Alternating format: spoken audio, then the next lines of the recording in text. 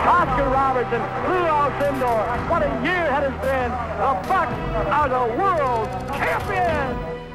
Moncrief going inside. Ray Allen driving past Armstrong. The jam over McGrady. 2 seconds. Middleton. Yes! Chris Middleton! Happy birthday, Jason Kidd. This place is up for grabs. Behind the back. Giannis Antetokounmpo. Chris. And on they watch. Holy moly! Dudley up top, open. It's got a clean catch. Milwaukee wins it. Play basketball and win. And win? Yeah. How many games? 6. We're gonna win in 6. Hello and welcome to episode 244 of the Win in 6 podcast. I'm your host, Adam McGee, and joining me as usual, it's my good friend, Jordan Treske. Hello there, Jordan. Hello. It's been a while, and we've said this a few times recently. I feel like we do 2 podcasts, we go away and we come back. It's been a while. It's been I think it's safe to say that's a while. That stopped, though, for the foreseeable future. I don't think we'll get away with the whole, 3 weeks out of podcast thing again anytime soon. We're coming to you on the eve of Bucks preseason. So, yeah, Win in 6 is very much going to get back in something of a regular groove. I'm not going to say that we're always going to be out on this day. I'm not going to say we're going to have this many podcasts a week. Things are going to be fluid. Right, Jordan? It's going to be loosey-goosey. Unlike a Mike Budenholzer-led team. I don't know. No, I sure hope a Bucks team under Bud's going to be fluid. That offense is... Well, not loosey-goosey. No, well, maybe. Maybe. He kind of wants some improvisation. We're jumping way ahead of ourselves here. Basically, you'll have Win in 6 to listen to sometimes if you so choose. Some weeks it'll be once a week. Sometimes it'll be twice a week. I'm not going to run through all of the days of the week to tell you it's possible, but it is possible the episode could drop on any of those days. And it's possible it may drop on none of those days. Welcome back to the new Win in 6. Suspense. We like to keep you on your toes. Yeah, I guess. Stuff happens and we can't be held responsible for that. That could be the tagline of the podcast.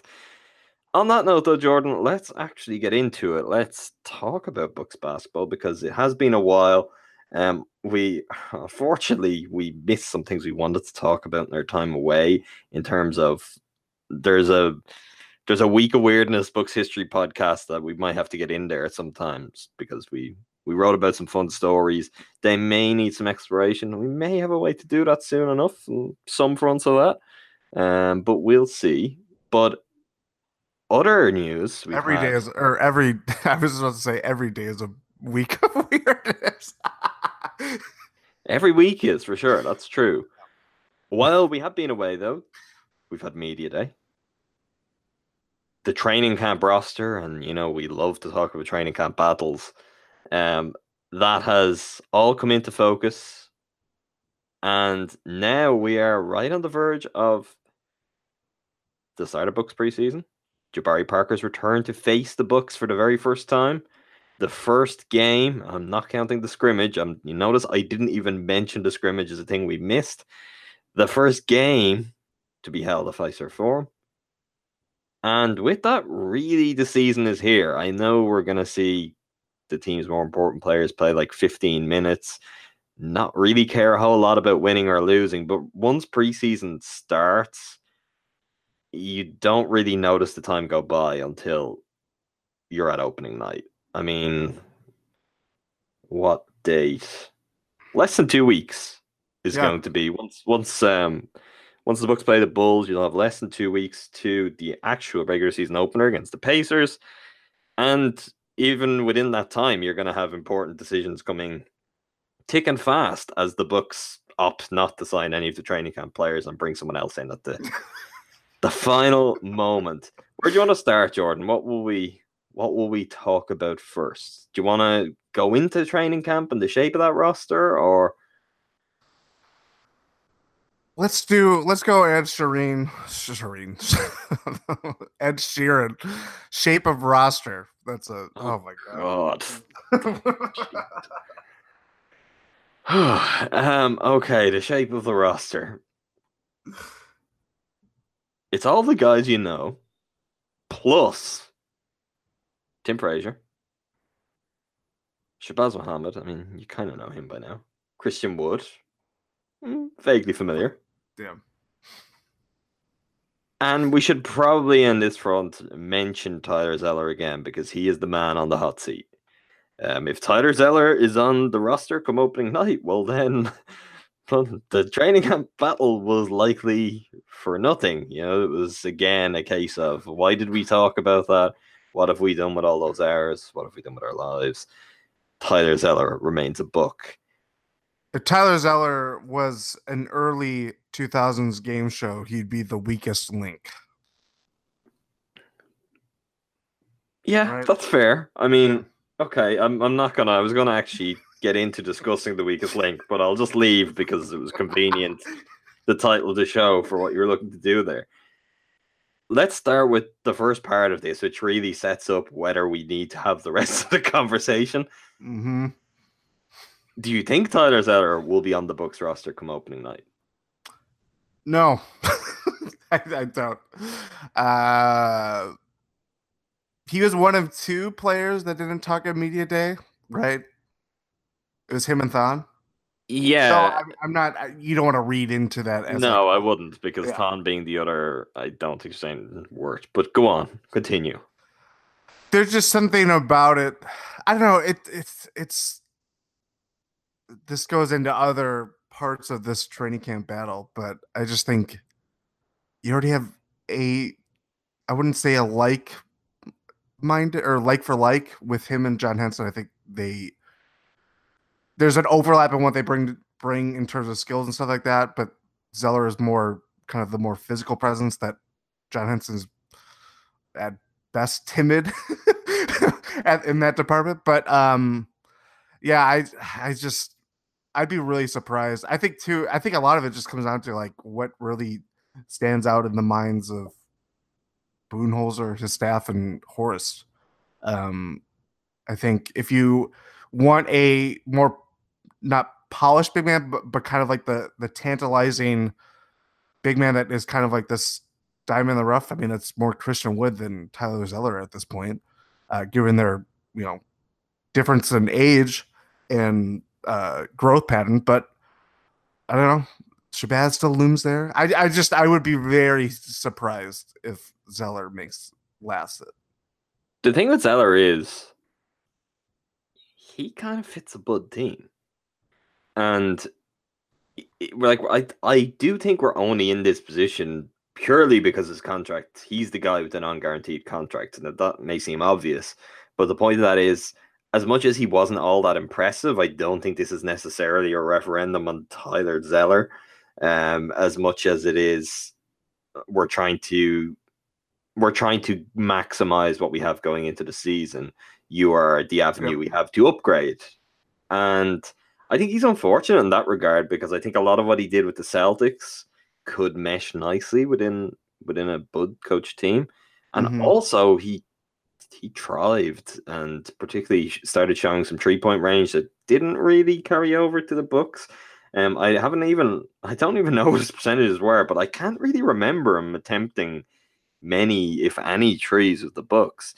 But under Kenny Atkinson, former assistant to Coach Bud and assistant alongside many of the now Bucks coaching staff, he was really successful. And I wonder what kind of conversations and inside kind of knowledge, what the inside track on Zeller might be in that capacity, because you've got Brook Lopez, who is going to be the starter, and even if somehow he's not the starter, he's going to play the bulk of the minutes at center out of the group of traditional centers.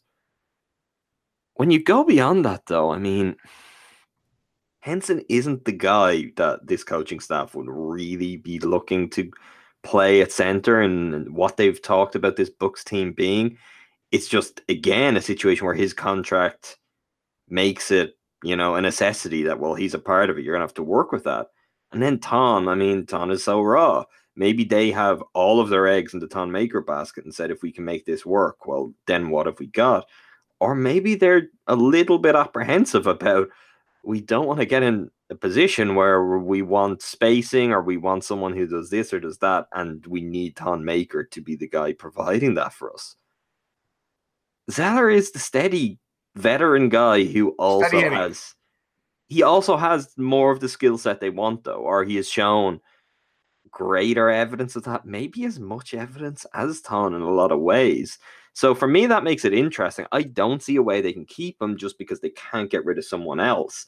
I think the way that they ideally would have liked to do it is if you could find a way to get off Henson's contract pain-free, you probably would have been pretty happy to say, okay, our 3 bigs on the roster are Lopez, Maker, and Zeller.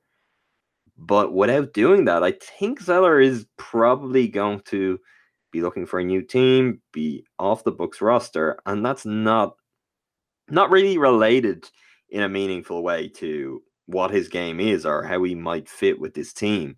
Because if anything, he fits better now than he did when he was acquired. The coaching staff would make a lot more sense for him and the style of play the Bucks are going to play. On both ends of the floor as well, I think, would be much more suited to Tyler Zeller's strengths. So that is an interesting one to watch. It's even going to be interesting to see if he plays. Like, are we going to see him playing significant minutes where he's almost trying to convince them where there is a fight for it? Or is it really decided and this is something of a courtesy? I don't know.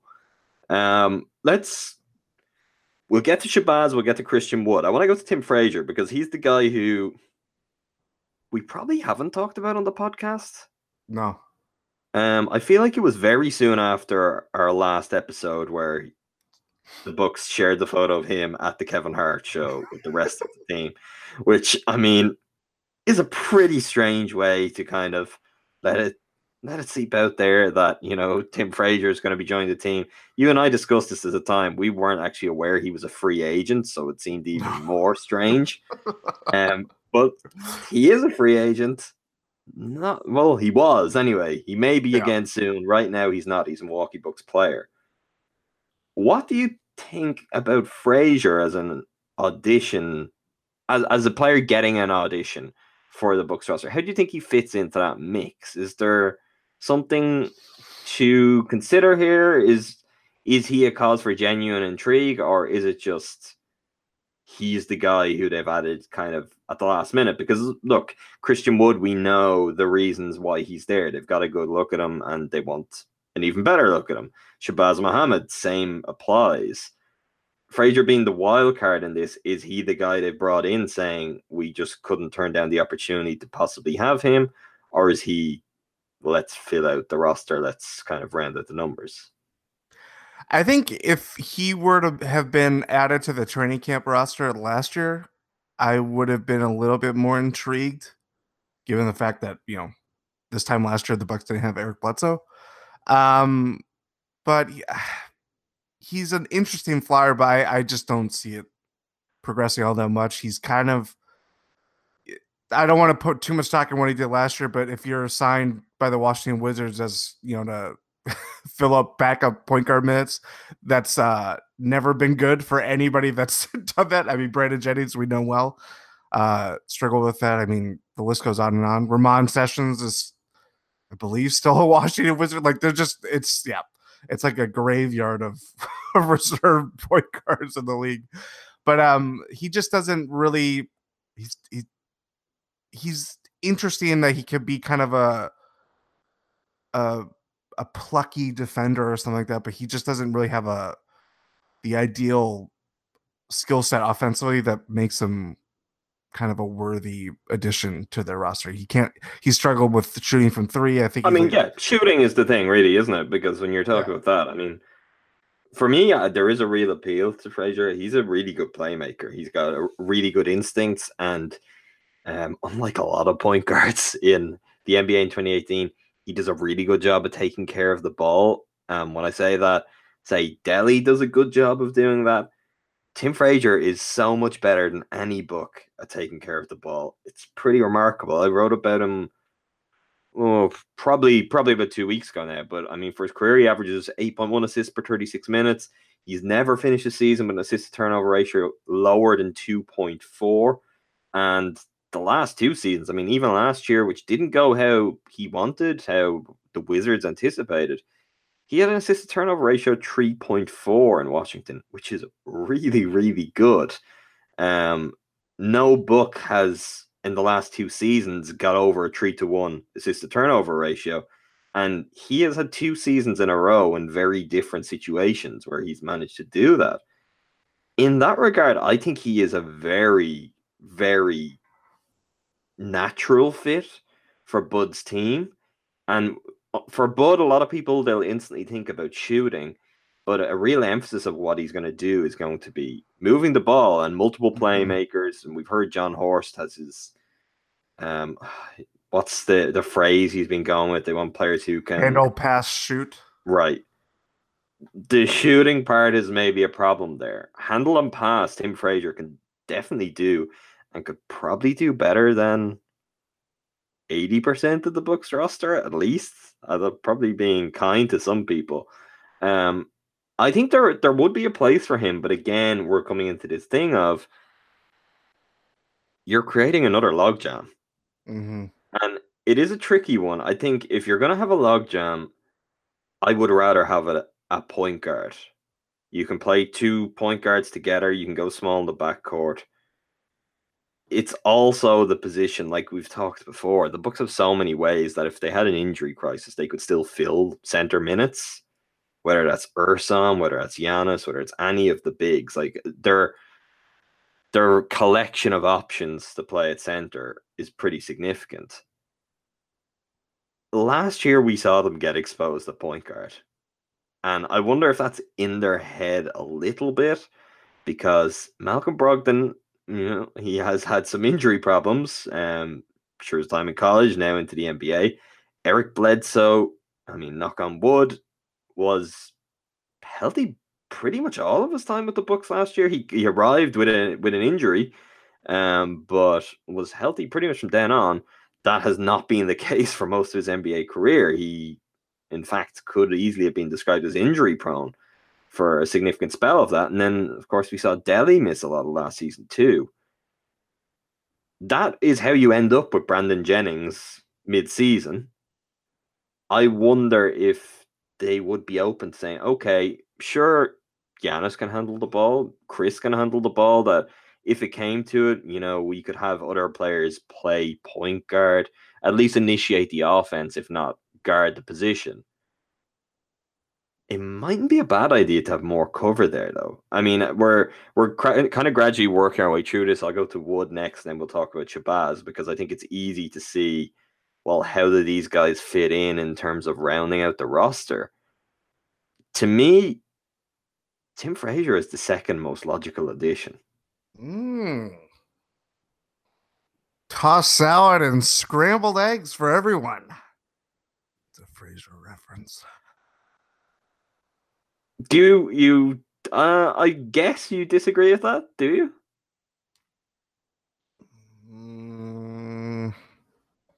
I would probably put him third.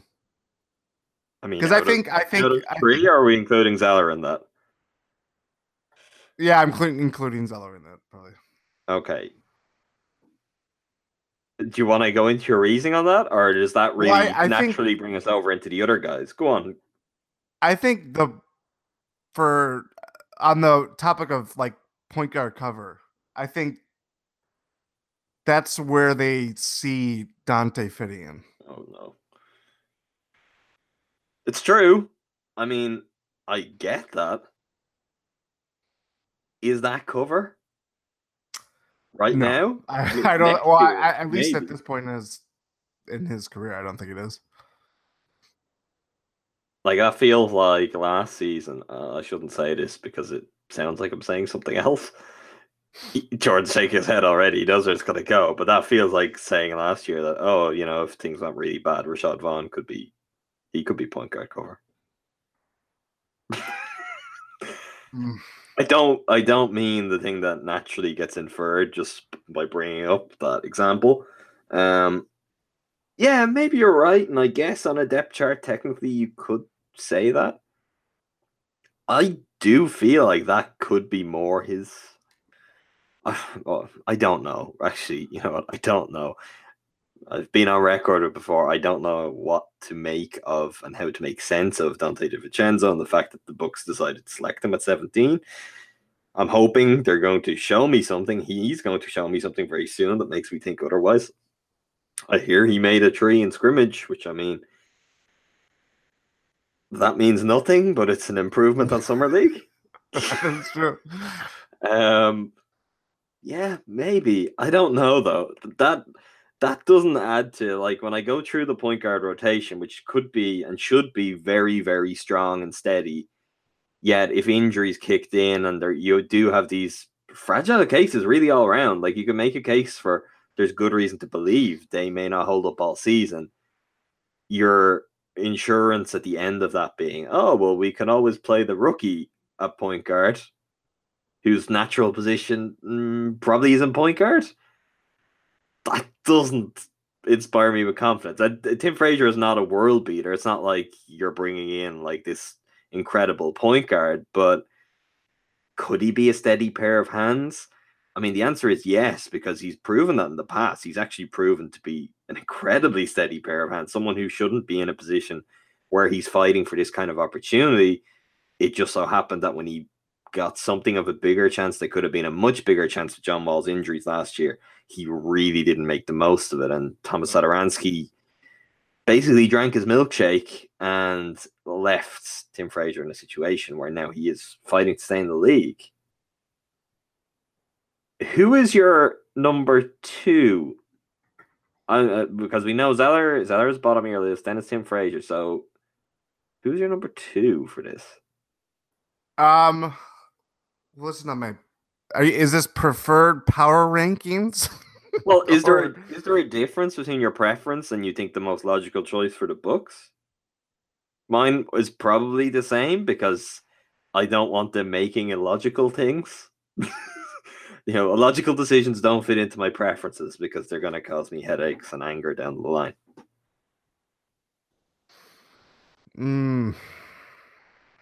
I think there is some difference in how I think it's going to go and how I would prefer it to go. I don't know. Okay, lay it out for us. I think if we're going by my view of how they're going to go, I think Shabazz is number two. I mean, there is good reason to think that. And that is that Christian Wood was given a significant amount of guaranteed money. When I say significant, it was reported that he got the amount that stops you from going to play for the G League team, which is restrictive to say the least, which would make you think that, the goal there is to have him on the books, because otherwise, what was the point of any of this? Yeah, I mean that's what's so weird is that he obviously has a standout summer league with the Bucks, and then you're initially led to believe, oh yeah, they're not really that interested in signing him, and then probably a month and a half passes, and then all of a sudden he gets signed by the Bucks, and then was it Bobby Marks said there was 100,000 guarantee, 100K guarantee, something like that in his contract for training camp. I mean, that alone, you're not going to say like, oh, like that's the reason why he's going to make it because of the guarantee. But I do think that if he sustains this level of play, which is a big if from going from summer league to even just preseason, preseason is not like an end all be all or anything like that if you've watched preseason games around the league already. But if he's able to kind of sustain some kind of impact and show a little more versatility in different ways or something, I don't know. Maybe they're going to think like we just can't let this guy walk for what he may be like this diamond in the rough type player. I don't know. Even though there's not much of an opportunity for him to play minutes at the center position, but that's neither here nor there. I mean, it is, though. It is. Oh, yeah. You don't hire players to not be able to play and be like, oh, he could be good, but we've got no minutes for him. I mean, they've clearly, the only reason they've signed him is with a view to him being a Buck. By paying him that much, you lose the possibility that he could be on the herd, and maybe he could be a Buck in the longer term, but in the short term, he'll at least help the herd be successful, maybe get something go there, maybe they figure something out, whatever way you want to think of that. It's they're paying him that to stop him from going elsewhere. Like that is the reality of it, because when you're taking the G League option off the table, you're just putting that money down to say, okay, this is the place you should come and try to make an NBA team. Now, I don't know if he had other offers, what other offers he may have had. I hope he had other offers and the Bucks weren't, leveraged against themselves in a Miles Plumlee-esque situation on a much smaller scale. But this isn't the best opportunity in terms of playing time, really. I mean, you could say that if he really kind of cracks it and he just figures this thing out, there's a path to maybe being the primary backup and having a really significant role.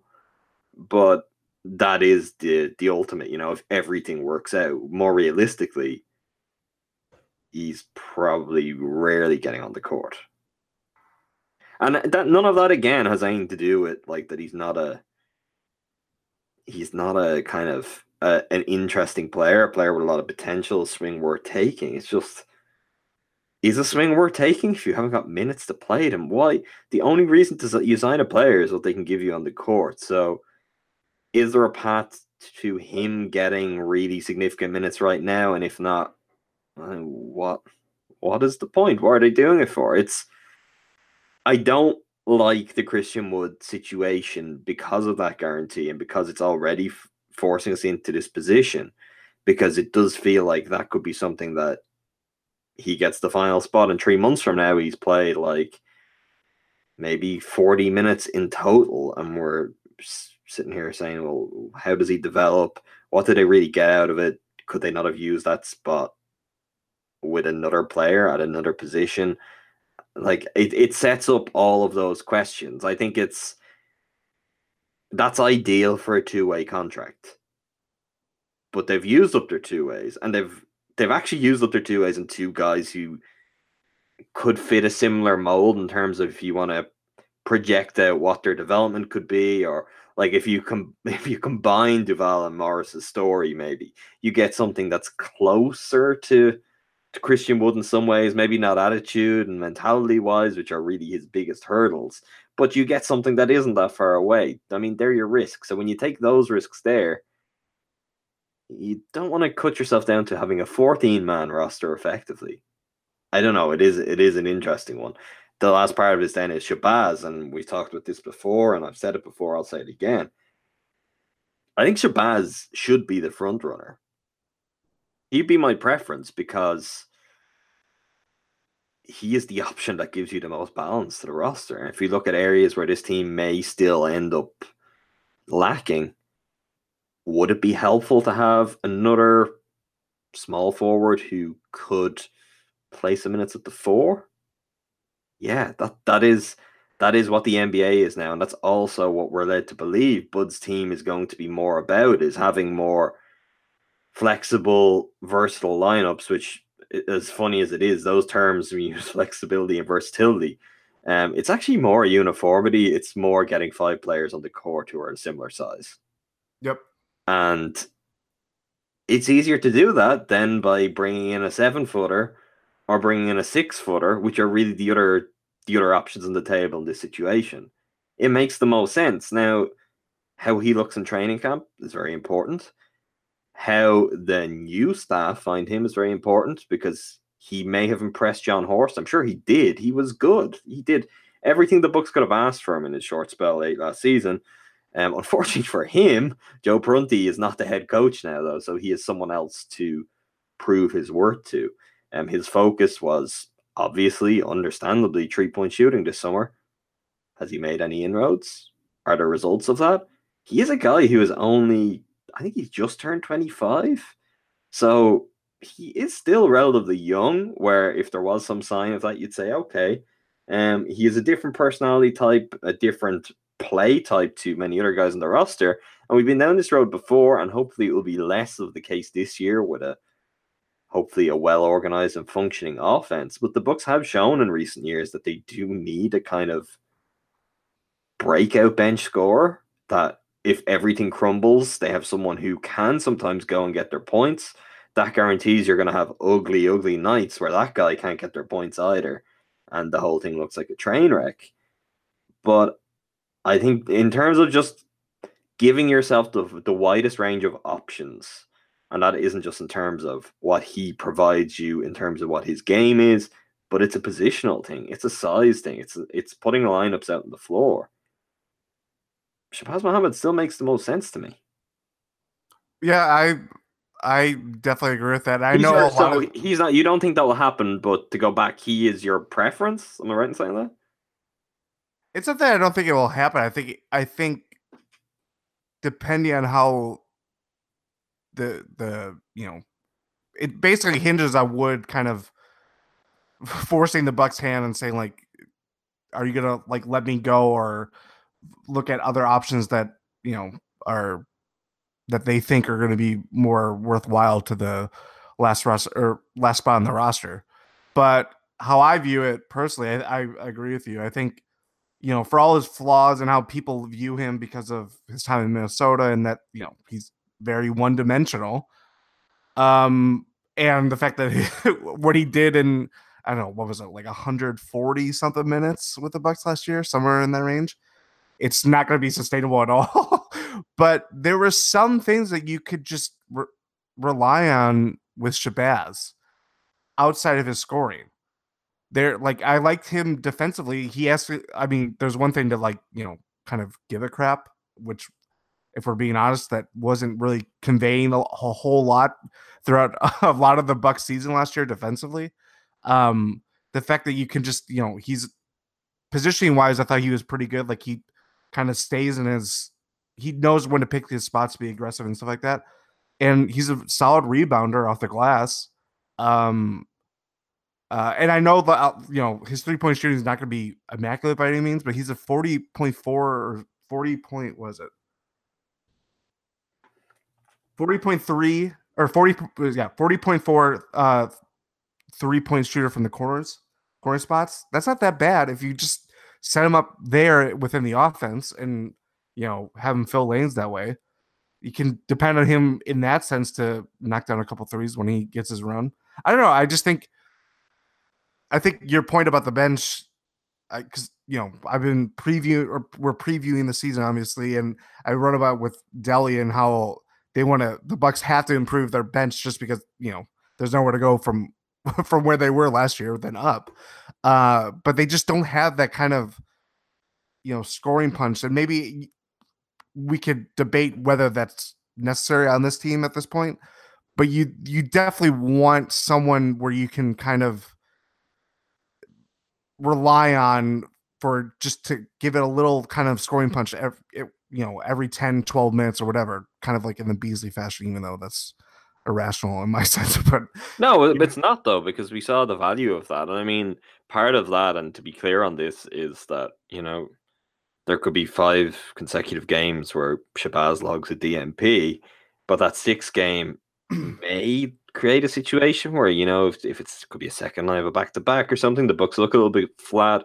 The things that you want to work, the things that you're working on aren't necessarily happening, and you need just some spark that could push things back to how you want to be, maybe light a fire under the team and get some energy going, or if not that, maybe just have a freak game themselves and go and do something, which he showed twice he did for the Bucks down the stretch in the playoffs. The Bucks spot in the playoffs and everything coming into that, they had Shabazz the Tank for a couple of wins on the way in there, which again sounds crazy. I do, honest too.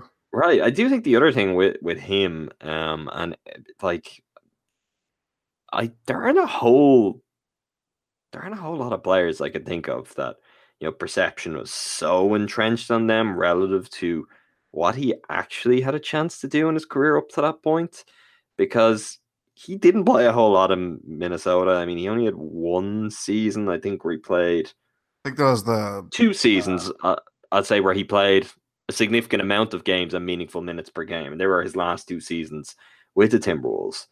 But if I don't think anyone ever had the Timberwolves down as a picture of consistency, sanity, a functional organization. and That certainly sense, not in the last couple months. exactly, that sense is only now being further heightened. So he was a guy who very obviously needed a fresh start and a change of scenery. He got that, and he played well with the Bucks.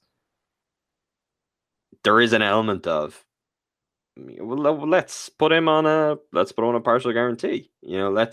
Let's put him on a deal that brings you through to later in the season, where 10 days come around. If anyone interesting comes from overseas, or there's anyone on the waiver wire, you can look at moving him on then. But let's give him a chance and see, because I made this point before too. If what he showed last year proved to be something real, that just getting out of the Timberwolves, getting to a new situation, getting his own mentality to a different place, working on his game to bring it to a certain point, if that proved to be real and he went to another team in the NBA and became a player who contributed consistently in a rotation, Bucks fans would never. Gerald Green. Yeah, pretty much. Maybe even in a greater sense. I don't know. Gerald, yeah, let's just put it at Gerald Green. I mean, that is the example. But the difference here even was, it's not just that they brought him into camp. I mean, they had him last season too, and he was good. The Bucks have already seen him be good. Gerald Green, it's worth reminding people this time of year, he looked terrible in preseason. He looked awful. There was no reason for the Bucks to be like, let's keep Gerald Green here. So Shabazz, they actually got everything they could have hoped for from him last year. If he goes on and he's playing for the Pacers in 2 months' time, and all of a sudden it's like, well, look what the Pacers get out of Shabazz Muhammad. He's in a Zach Lowe, 10 things I like and don't like, Shabazz Muhammad off the bench. Imagine the uproar, Jordan.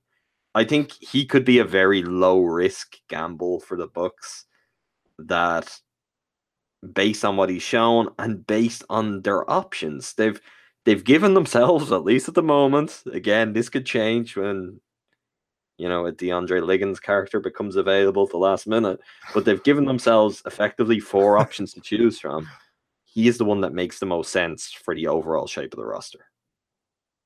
Yep. Wood, they just don't. It's Giannis. Wood is the most interesting long term, but he isn't 18.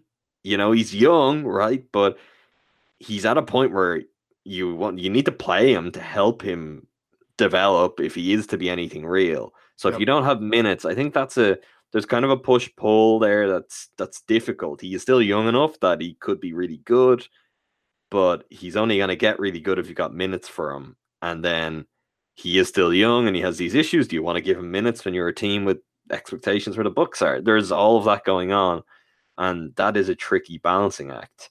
You don't have any of that with Shabazz. I mean, he kind of is what he is. There is possibly a better version of him that we saw glimpses of last year and could be sustained if managed correctly. And that's the other thing. He can certainly be utilized and managed better than he was last year, even when he was effective with the Bucks, i.e. don't play him at shooting guard and know when to bench him would be the two things. But right now, I think he would make the most sense, to me anyway. I don't think it'll be popular. I don't think everything I've ever said about Shabazz Muhammad, I think, has been greeted with vocal opposition from most Bucks fans. I think just a lot of people decided on him a long time ago. But yeah, the appeal of Christian Wood makes sense, but the opportunity isn't there. So in a very real sense, I don't get why you do that. Mm-hmm. Let's move it on a little bit. Let's talk about what's going to be the biggest talking point over the next week, 2 weeks, next month or so, and that's going to be the new Bucks and what they look like. Now, the roster is largely the same, but with like Budenholzer and his coaching staff in situ, this promises to be a very, very different style of Bucks basketball to what we've seen in recent seasons. With this franchise, I mean, not just recent seasons, maybe very, very different to what they've seen for a long time. No, I don't want to say ever. Nelly Ball was, you're going back to there. Del Harris could probably, because he still had a lot of those principles that followed over. Post Del Harris, we could definitely cut off though and say, have the Bucks seen a style of basketball and a team with the ability? I don't know. We don't need to get into George Karl conversations and arguments really ever. The players have already been speaking though, Jordan. Boy, have they. the owners have also been speaking. Mhm. It really started at media day, and this is going to continue. And the most enjoyable part of all of this is sometime, somewhere, Jason Kidd is going to resurface in some form, some shape. Who knows what shape that may be? But he's going to get in on this too. He didn't do it at the Basketball Hall of Fame around that weekend. He was too busy practicing reading the auto cue in the most uncomfortable way possible. It will happen someday. In the meantime, those inside the Bucks organization are having their say, and unsurprisingly, they feel pretty good about the changes that have been made and about the direction that could take the team. I'll start this off with Wes Edens. I think the one obvious difference around the team is that Bud has a system. He has a system that he plays. He has players he wants to play in the system. You can see it in the practices. You can see it in his approach to the game. And I think that's a material change. I think giving people a job, telling them what their jobs are, and hiring the right people for those jobs is essentially what a system means. It's had great success in the past, and let's hope it has great success here. This was by far the most interesting quote of Media Day. It's not news. It's not surprising. We all have eyes. We all knew that was the case. There was just, by the end of Kidd's time, it was chaos. But so quickly after the fact, before a preseason game has even been played, you expect that if the Bucks come out and they win their first 10 games, and Wes Edens gets one of those in-game interviews courtside at Fiserv Forum, as has happened in the past, and then he comes out with that. You expect that. But on Media Day to already be pinning just how different this looks in practice, that is a pretty bold declaration. And I will say it doesn't necessarily reflect all that well on Wes Edens and the rest of the ownership group, because, that went on a long time if there wasn't a system and, all of those other elements. But the past being the past, Jordan, we've moved on, and it's clear that for this ownership group, and let's remember, Kidd was really the only coach they had because, Larry Drew basically, he crossed like a ship in the night. Is that the best way to describe the relationship between LED? Of course, they weren't FLED back then. But Kidd was their only coach, so their experience of basketball coaches has been how Jason Kidd runs this, and it seems it's striking to them how different it is under Bud. And the other key elements we've had on this, and my favorite one is Chris Middleton has done it twice. He did it on Media Day. He did it again. I think it was after the first practice, speaking to Matt Velasquez and the assembled media. But he talks about Bud wants players to get in and out, do your work, and get your feet up.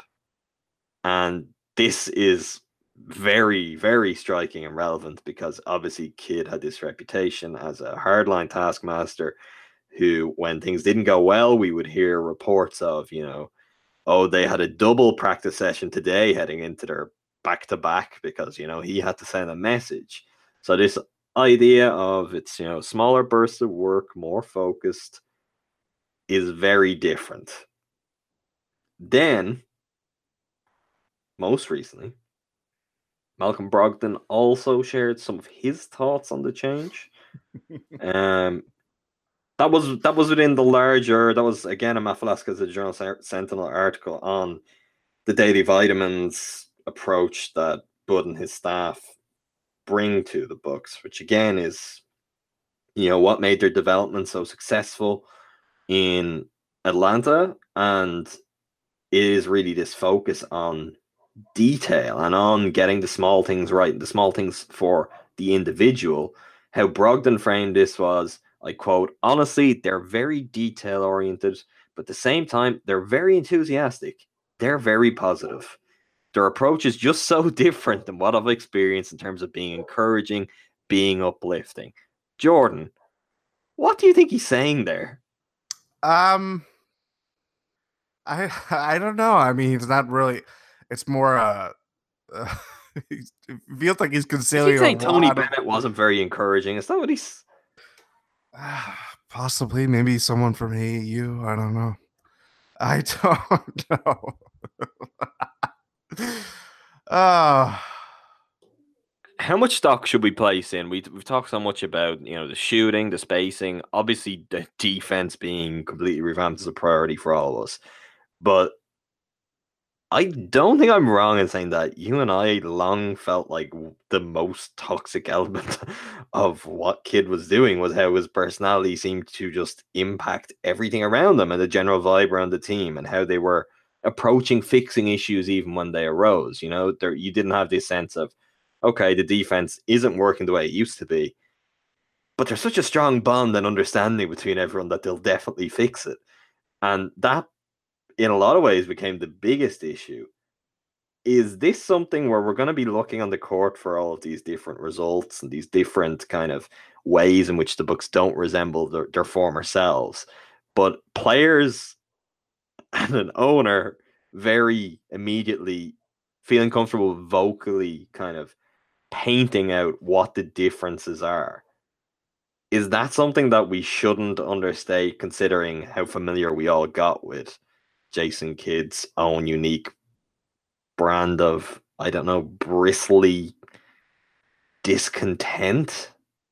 yeah, I don't think it should be understated at all. I mean, the fact that probably outside of kind of what can Coach Bud do for this team and all that stuff, and Giannis, I think the biggest theme for me was kind of like for this year's media day. I know we didn't talk about it, but for me, it was like control what you can't control. Instead of last year's media day was all about expectations, living up to expectations and stuff. 50 wins, Jets saying that top 5 defense, and we're gonna win a playoff series and stuff like that. And Chris Middleton said as much during this year's media day or some interview that it felt like a fool when the season was the way it was last year. And you say all these things and everybody's just completely disappointed. Their Bucks had never looked more disorganized. And even honestly, like even compared to like their 15-win season when they have this roster of like Jeff Adrian, all these guys that come from the woodwork, and they're basically are just done for the rest of the year after the turn of the calendar year and stuff like that. Bucks last year looked more disorganized, like in terms of how everything was built, and compared to that 15-win team. It's the fall, because you don't come in saying top 5 defense, 50 wins, and then the coach is fired at the end of January. Yeah.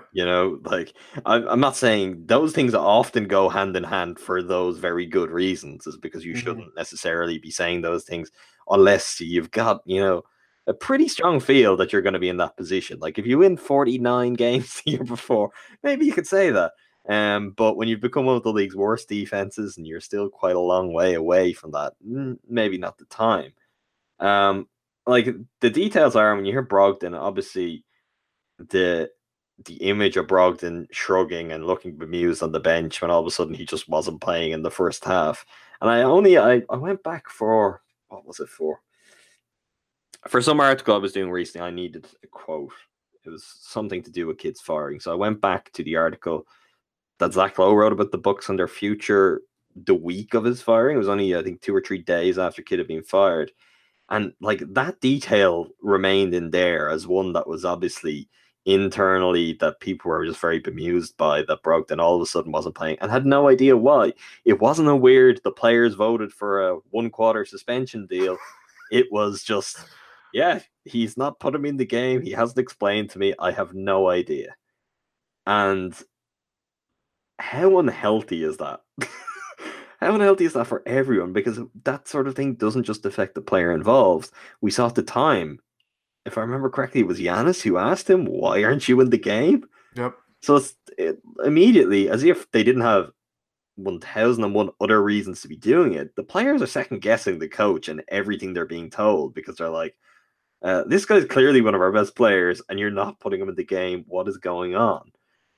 Like, the Bucks had got to that point and gone so far beyond that point that having something and someone that they can believe in and trust in and just be like, yeah, this makes sense. This makes sense. He seems to be being transparent here. There isn't some sort of frequent environment of passive aggressiveness, and we're not being set up for these uncomfortable conflicts where, you know, we all sit in a room and say who we think is best. You know, that does seem conductive to a good season. That seems conductive to improvement. And it should be pretty exciting. I'm gonna take this opportunity to, you know, provide caution. I'm very excited. I'm very optimistic about what this season ends up being and what the Bucks look like. I think what they look like at the end of the year will be very different to what they look like at the beginning of the year. Their record may not represent how good they are by the time the playoffs come around, because I think there'll be some adjustments. I think there'll be some adjustment on the court. Part of that is, you know, we just want guys to take threes. They don't have to worry about missing them. We're hearing a lot of this. You know, it's taking them, it's getting to the spots, it's spacing the floor appropriately that matters to the coaching staff. That is very true. But for example, if that is John Henson and he is taking 4 threes a game and not even catching the rim with any of them, you know, maybe by the end of the season he could make one of them. And those sort of things make a difference. I think it will be the defense as well. I mean, that's the wild card in this. We have ideas of things Bud has done before, but he has done lots of very different things. So we don't know what his defense will be like in Milwaukee. We're going to find out. We may get a kind of clearly defined look at that on Wednesday. Obviously, you won't see it in a more competitive environment where you can really judge it for a couple of weeks yet, but we're going to find out. I still think all of that will take a bit of time. Doesn't mean they're going to be bad while it takes the time, but they may be middling to good, which is kind of, I mean, that's what their level has been. And then be in a position that turn of the year they can really take off, or post All-Star break they can really take off, which ultimately, I mean, that's what this is about. It would be nice if the Bucks could time a run and be trending upwards at a time, and that will also come into this idea again of, you know, being smarter with how they work on their conditioning and how they rest, and being a fresher team at that time of year, because there's no doubt, I mean, the last 2 years in particular, Giannis has looked pretty burned out by the playoffs. Not as much last year because he learned from the lessons of the year before against the Raptors, where like he was game 6 against the Raptors, right? 47 minutes. But it's not even that. It's he was missing free throws because he had nothing in his legs. You know, he was so about as visibly tired as you'll ever see a player on the court. You know, the Bucks don't need to be in that spot come April. So I think there will be something gradual about all this, and that should, and I'm going to wager it will be for the best. We will get our first look at Bud's Bucks on Wednesday. We'll also get our first look at real action. May not be, you know, regular season action, but it is real. You agree with me? It's real. It's actually happening, Jordan. It's real. 2 NBA teams, that sort of stuff, in Pfizer form against the Chicago Bulls, which of course brings the interesting wrinkle of Jabari Parker's first return to Milwaukee. It comes at a kind of an interesting time all around. Obviously, the fact that Jabari was drafted, and in the time, not all that long after he was drafted, obviously the arena became something that was going to be a reality, and he was very much viewed at that time as he's the player who's going to lead the Bucks into a new arena. I guess it's nice that they've essentially invited him along for for the beginning of that new era. I do think that is fitting, and I also don't necessarily think that's a coincidence. Maybe not for that exact reason, but for the reason that, well, that generates interest. How about a game with local rivals that also brings Jabari Parker back? Is that going to get fans in for the first preseason game? I'd guess so. On the Bulls side, though, Larry Markkinen is out for 2 months. Am I right in saying 2 months? Which, 8 weeks, yeah. I mean, their season wasn't looking all that rosy to begin with. No. It now looks incredibly grim. The one person that I may give a really great opportunity to is Jabari. And look, we know this. We knew from the moment he signed elsewhere. It's something that Bucks fans are going to watch very closely. And if things work out from there, we're going to hear all about it. We're going to talk all about it, Jordan, for quite a while to come. Do you like the fact that the timing of his return is coinciding with the start of preseason, with this opening game? I mean, for all of the reasons I mentioned earlier, but also for the reason that it's out of the way straight away. I don't think it's going to get out of the way. I mean, it's out of the way. It's going to be a big deal when he comes back, every time he comes back for the first couple of seasons. Yeah. But yeah, this is the first time. He's already, there's already quotes from Bulls practice today where he's talking about it. Now, time is great for this, and that his tongue may loosen more and more as time goes on. But, we've already got all of that. We're going to have more of that. I mean, if we're going to have a great episode of Jabari Parker Says Stuff on Wednesday, are you glad that it's happening on Wednesday as opposed to, in the middle of, say, a busy run of games in December? I don't know. I think either way, it's if an episode of Jabari Parker Says Stuff, whenever that happens, it's going to probably catch the attention of Bucks fans. No, I'm not. I know, of course it's gonna, and we'll talk about it and everything. There's no way to think it's overlooked. But I'm talking more about the actual team and the results and the process of moving on from Jabari Parker. The whole thing becomes less of a sideshow when the very first game of preseason you can have him come back. I'm sure I did give this some thought. There is no way that he won't get a tribute video at some point, and I will be surprised if that happens in a preseason game. Oh no, yeah, they wouldn't. They do play the Bulls at home. Maybe I'm misremembering that, but I do think it's pretty early in the season. November 6th, 16th. I don't know why that date already comes to mind, but it's somewhere. It's in the first month of play. I'll take your word for it, Rain Man. Wapker. I do think just all of that being out of the way so the team can then just, play their games is important. The Bucks haven't had a whole lot of situations like this in recent time because they haven't had high-profile players to leave in the first place, to get in a situation where this is a relevant discussion. You got to have some players that are, notable to begin with. Yeah, the only time, probably the only times that compares to is to this magnitude, probably, but it differs to Jennings and Ellis. Jennings. Jennings are Bogut. Bogut's probably bigger because that came out of the blue. I don't know. It's just so weird because the Bulls played, I think it was New Orleans Sunday night for a preseason game. I saw a couple of Bucks fans talking about it on Twitter, just how he looked and stuff like that. And it just kind of equated to that Mad Men gif of John Hamm, Don Draper talking to forgetting the other character's name. It's I don't think about you at all or something like that. That's the basis of the gif. And I'm just that's kind of how I am about this. I don't know. I'm kind of seeing through clear eyes, and I just don't really have that much that attachment. It's I agree with that completely. Kind of thing. Yeah, I agree. And look, we were both very we made that very clear at the time when all that was going down. He burned some bridges and he let them light the way to Chicago. And, in a way that Miles Plumlee would understand. But we were all we'd had enough at that point. We had anyway, and I'm not speaking for everyone. I know there are plenty of people who were upset with it, but I mean, yeah, he's got some talent. He's also got a lot of issues going on. He had 15 points, 8 rebounds on 5 of 14 for the field. He played 25 minutes, which is kind of a lot. That's a lot for anyone in the first preseason game. It's even more like when you've got a guy with 2 ACL tears. But hey, again, Jordan, this isn't our problem anymore. Yep.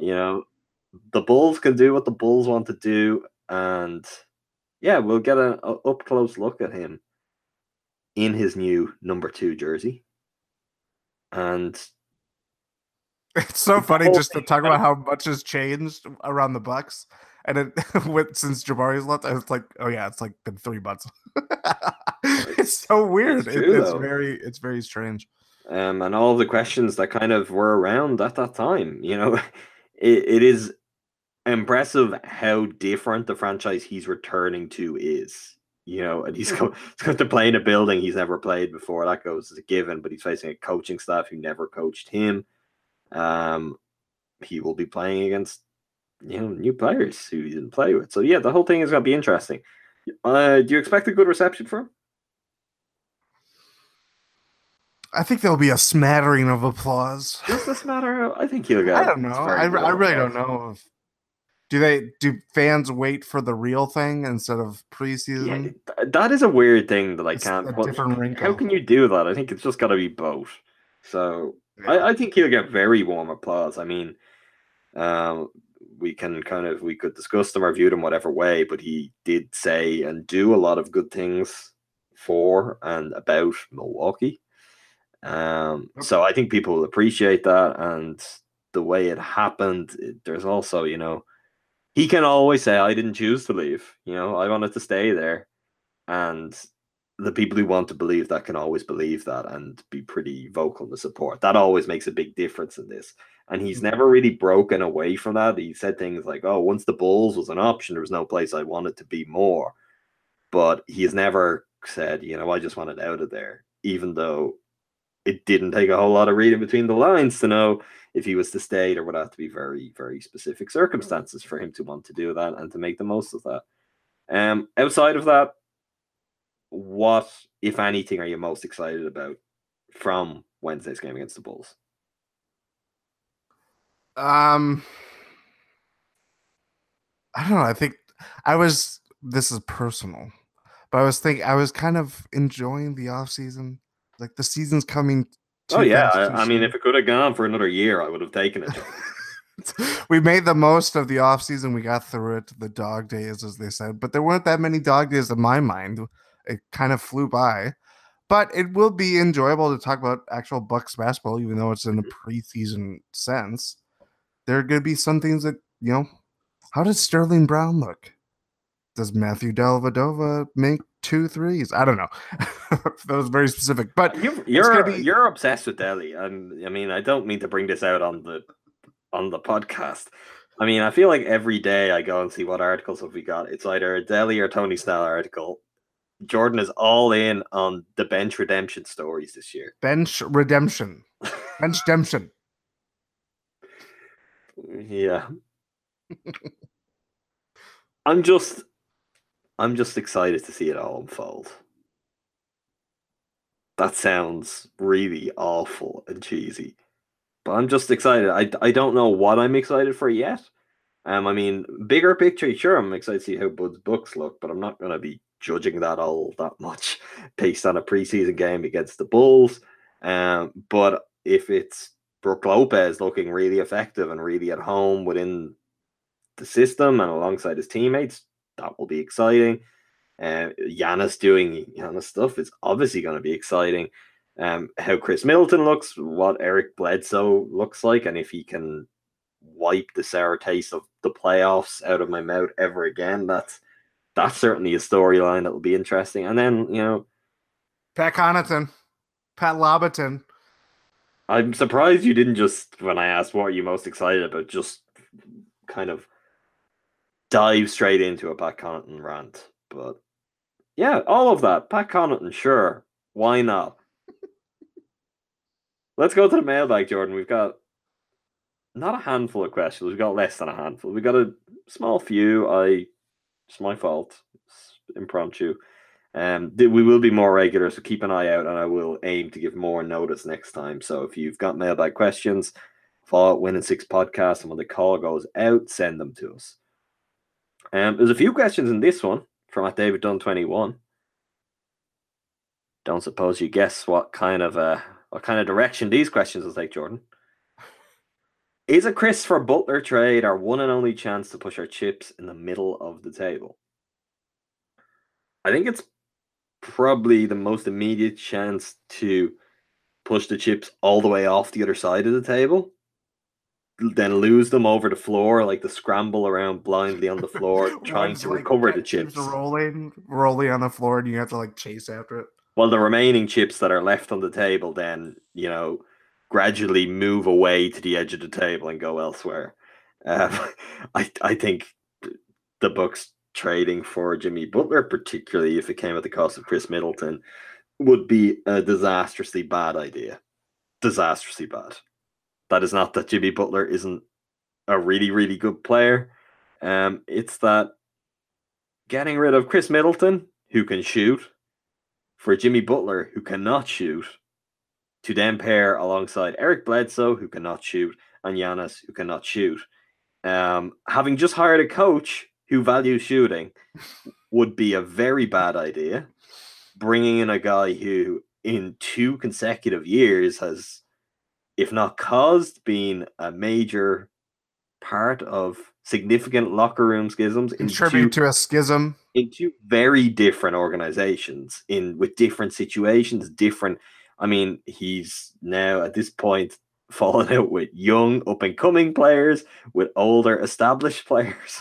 And then, of course, he is a free agent who has made it clear where he wants to play, what kind of situation he wants to play in next year. I'm not interested in the Paul George-esque gamble unless it's for a player who it's worth taking that gamble on. Jimmy Butler's talent would make you say that, but you've got Giannis. This is the thing. I think the Bucks don't need to be reckless with their gambles and just be like, that's a star, we need to get them. No, because you've got a superstar. You've got like one of the 5-6 best players in the NBA. You just now need to find the right guys and take your time. One and only chance to push the chips to the middle of the table. I still think free agency in a couple of years or potentially trades around that time. That's the time where the Bucks, they allow the current form of the team to bet in a bit more. They get a look at what the team looks like under an actual NBA coach. And then you figure out what you need and you make a big push before Giannis has to make his decisions the following year on whether he wants to be a Buck, how long he'll be a Buck for. So it's just my opinion, but I would rather Chris Middleton, who is perfectly comfortable being second banana, third banana on this team, whatever it may be, who fits the system really, really well with new coaching staff, who has developed a really strong chemistry with Giannis in particular. And I think is very, very likely to re-sign. And this might be relevant to the person asking the question, even if you don't like Chris Middleton, the Bucks' best path to adding major talent long-term may be re-signing Chris Middleton. Mm-hmm. Because if he plays well, doesn't have to way outperform what he's doing already or has done in recent years. If he plays well and he's on a contract which has him tied down for multiple years as a player who's just below All-Star level, possibly this year he could make All-Star. That's the kind of trade chip the Bucks don't have at the moment. They don't have a player making significant salary who they want to trade, who's tied down for multiple years. If you want to get in these deals, that's the kind of player that a lot of these teams will be interested in. Part of the discussion coming up here is Middleton is seen as someone, okay, if we're going to lose Butler, at least if we get Middleton, we get some other things. Maybe there's something there. I don't think they have that option with Butler. I think Butler would probably leave. And beyond that, there's nothing about the basketball fit that convinces me that he'd want to stay by the end of the year. It's Giannis' team. He wants his own team, really. I mean, that's what the evidence of the last 2 years tells us. And this is not the place because it's not going to be his team. Yeah, I mean, we talked about this privately, but I don't think it's. I think it's undisputable that at this current moment, Jimmy Butler is both a talent upgrade, uh, and probably most importantly, I think is he may not be like a superstar, but he is probably the most valuable non-superstar in the league, just by what he's done with the last couple of years with the Bulls, and obviously last year with the Timberwolves, just because he played so much, and even when he was hurt, I mean, everybody's been talking about this around the league, so I'm not going to hammer it at home even more. But there's, I would be comfortable with Chris Middleton being 85% of what Jimmy Butler is at this state than getting Jimmy Butler himself, just because there's a lot of red flags around him. And I like Jimmy Butler. I think I like his personality, even though it certainly bristles a lot with teammates around the locker room and stuff like that. I just think the way he is, his story is very, going from JUCO to Marquette, obviously, to being just kind of this end of the bench player to now being what he is, being one of the top 15 players in the league. All this stuff, he just has a very inspiring story, obviously, on its face. But there's a lot of stuff that just really is really tough to ignore. And the fact that he's going to be 30, the fact that it's not that he wouldn't want to re-sign with the Bucks after this year just because of destination and where he's, his reported wish list of teams and all that stuff. I just don't think the Bucks would want to sign him to his max contract or whatever it is. Yeah. It's a much bigger scale and a much obviously more proven, valuable, and desirable talent, but it's kind of not dissimilar to the Eric Bledsoe discussion in some ways. Yeah, that you don't necessarily want his next contract. I mean, Middleton has played just under 4,000 minutes less than Butler in his career, and he's only 2 years younger. I'll take that. He's on a pad at the moment where he probably makes up that gap and gets pretty similar to it. But being 2 years behind on that track is a good thing, particularly when you've got Giannis and you're still building a young team and you're not winning right now. You're realistically hoping that you're going to be right there in 2 years. That is the Bucks' timeline. I mean, even if they make major improvements this year, they make major improvements the next year.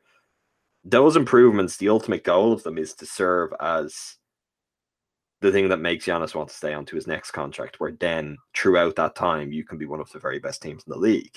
And part of that is potentially outstaying LeBron, or at least outstaying LeBron's relevance. Other players like him, that generation of players, the generation even just behind that, if the Bucks can be perfectly positioned when Kevin Durant is at the latter stage of his career, as Steph Curry is getting onto the latter stages of his career. And, you don't know how injuries are going to treat any of those guys. Butler has a lot of miles on the clock, has already had pretty consistent injury issues, not necessarily there goes a whole season, but, consistent enough that year to year, you're going to be like, okay, he's going to miss a bit of time here or there with some knee issues.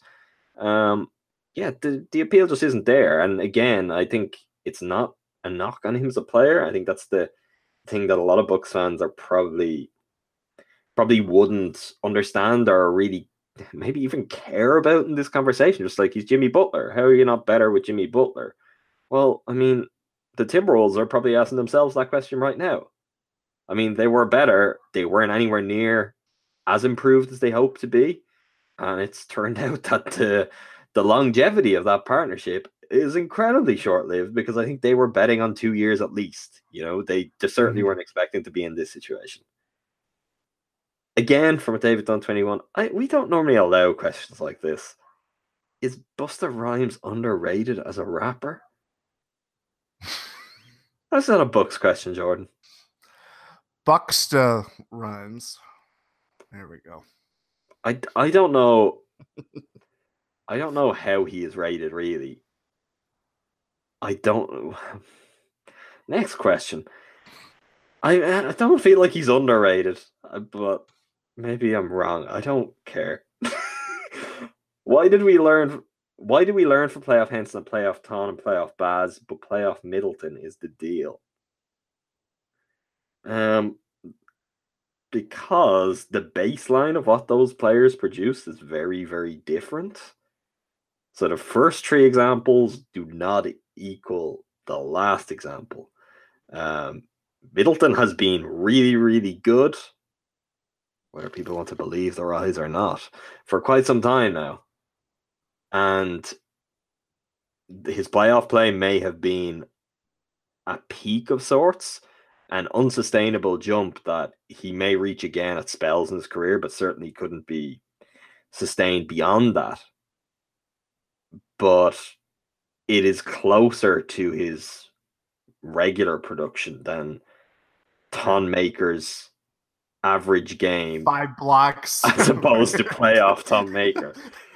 Likewise for John Henson, likewise for Shabazz Muhammad. So the key difference is that one of those things is easier to buy into. I don't think anyone buys into playoff Middleton as in he's just going to come and be that guy every single night. That isn't possible, you know. Particularly like 62% or something like that.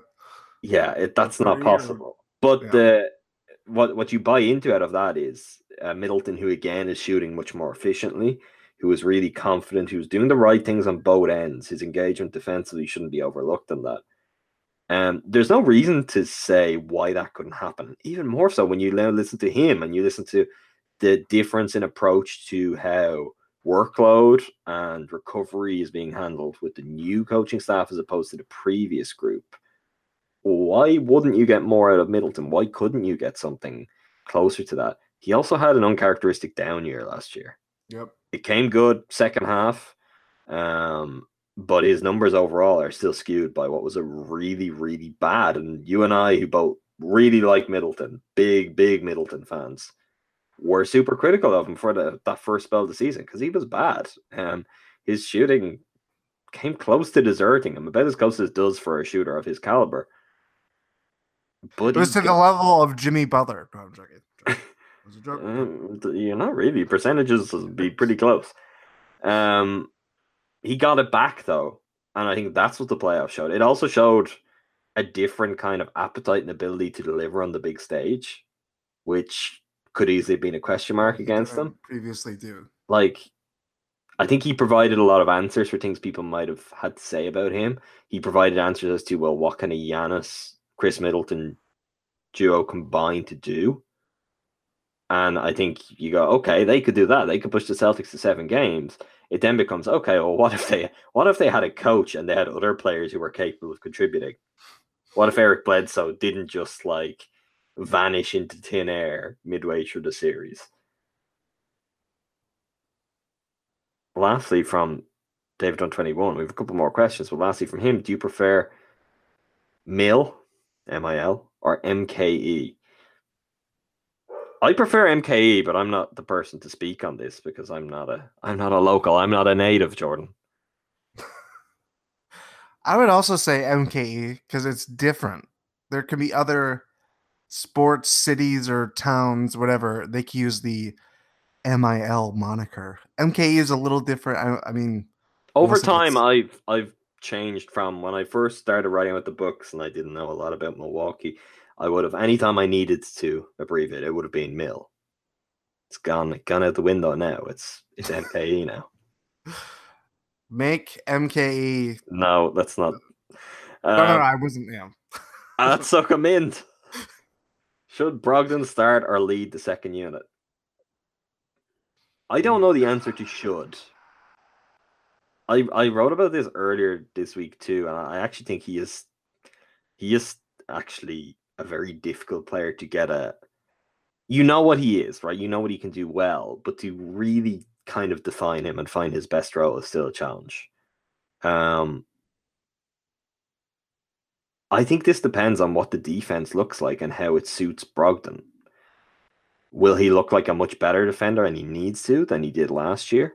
Or will he be exposed and potentially be cut out in terms of any sort of foot race again? Like in the previous system, he couldn't play point guard anymore, and the Bucks didn't really need him to. Yet there is something of value to what he can do offensively as a point guard. His kind of steady play. And if he's not a point guard and you're starting him as a 2 guard, this also is interesting when we talk about, say, the training camp thing earlier. If the Bucks see Brogdon as a shooting guard now, well, then Tim Frazier may really be in pole position because they've got Delly and then they've got Duval on a 2-way and they've got Dante. He will start. I mean, there really isn't doubt about that now from all of the rumblings that have come out in the last couple of weeks. But whether he should, what he does long term, still remains a mystery. He is good. He is useful. He can play a variety of roles. Mm-hmm. They should try very hard this year before they have to deal with his free agency next year to find out what is his best role and just how valuable that is. Because they don't know that right now. And I think that is part of the reason why you still kind of hear rumblings they may be willing to trade him. And I think that could continue throughout the season unless they really nail down and be like, oh, no, he's a shooting guard and he's really good at that. I don't know why he couldn't be either. You think of, I mean, that's why couldn't he have a playing Gary college, Harris? right? Why couldn't he have a Gary Harris role, for example? I mean, the defense is the key thing there. Mm-hmm. But you're talking about a guy who was a really, like, he was twice all ACC, right? Virginia, ACC? Yep. Defensive Player of the Year his last 2 years in college. He was the National Coaches Association Player of the Year for senior year, or Defensive Player of the Year for senior year. So this isn't a guy who, like, I don't know who I'm comparing to. This isn't a guy with no defensive IQ. I certainly think putting up against better athletes, more talented point guards, that has exposed some of the weaknesses in the NBA that would not have been apparent during his time in college. But I think he's smart enough that if you get things right and you don't leave him overexposed, he could still work out as a really good defender. And at worst be an average defender. He was worse than that last year, but I think that's not all on him when you're part of a scheme like that is going to leave you as maybe a slower player scrambling or, being the guy forcing the rest of the defense to scramble. He was a real... There was a stat, I can't quite remember now, but he was frequently, opposing teams targeted him out of the pick and roll. Mm-hmm. And the reason to target him was because of his foot speed. It's not even that he'd deal with the pick and roll all that poorly, but if you were quicker than him, the Bucks want to double. They want to trap. They're just waiting for any excuse to do so. So if you can get by Malcolm Brogdon, you've given them the excuse and you've created an open shot. Change the defense so that it doesn't do that. Then all of a sudden you could be like, oh no, he's able to positively contribute in that front. Like, he is perfect for switching because he's got a 7-foot wingspan basically, and he's 6'5". He can hold his own against small forwards. He can hold his own against some power forwards. It's just what the Bucks do, what Bud decides to do with that. Yeah, I mean, we say it as like a problem, like figuring out what his best role is, but that's kind of, I would say that is Malcolm Brogdon's best trait, is that he can fill so many different responsibilities and duties that, now Coach Bud will have to figure out. Yeah, I don't think it's a question of should.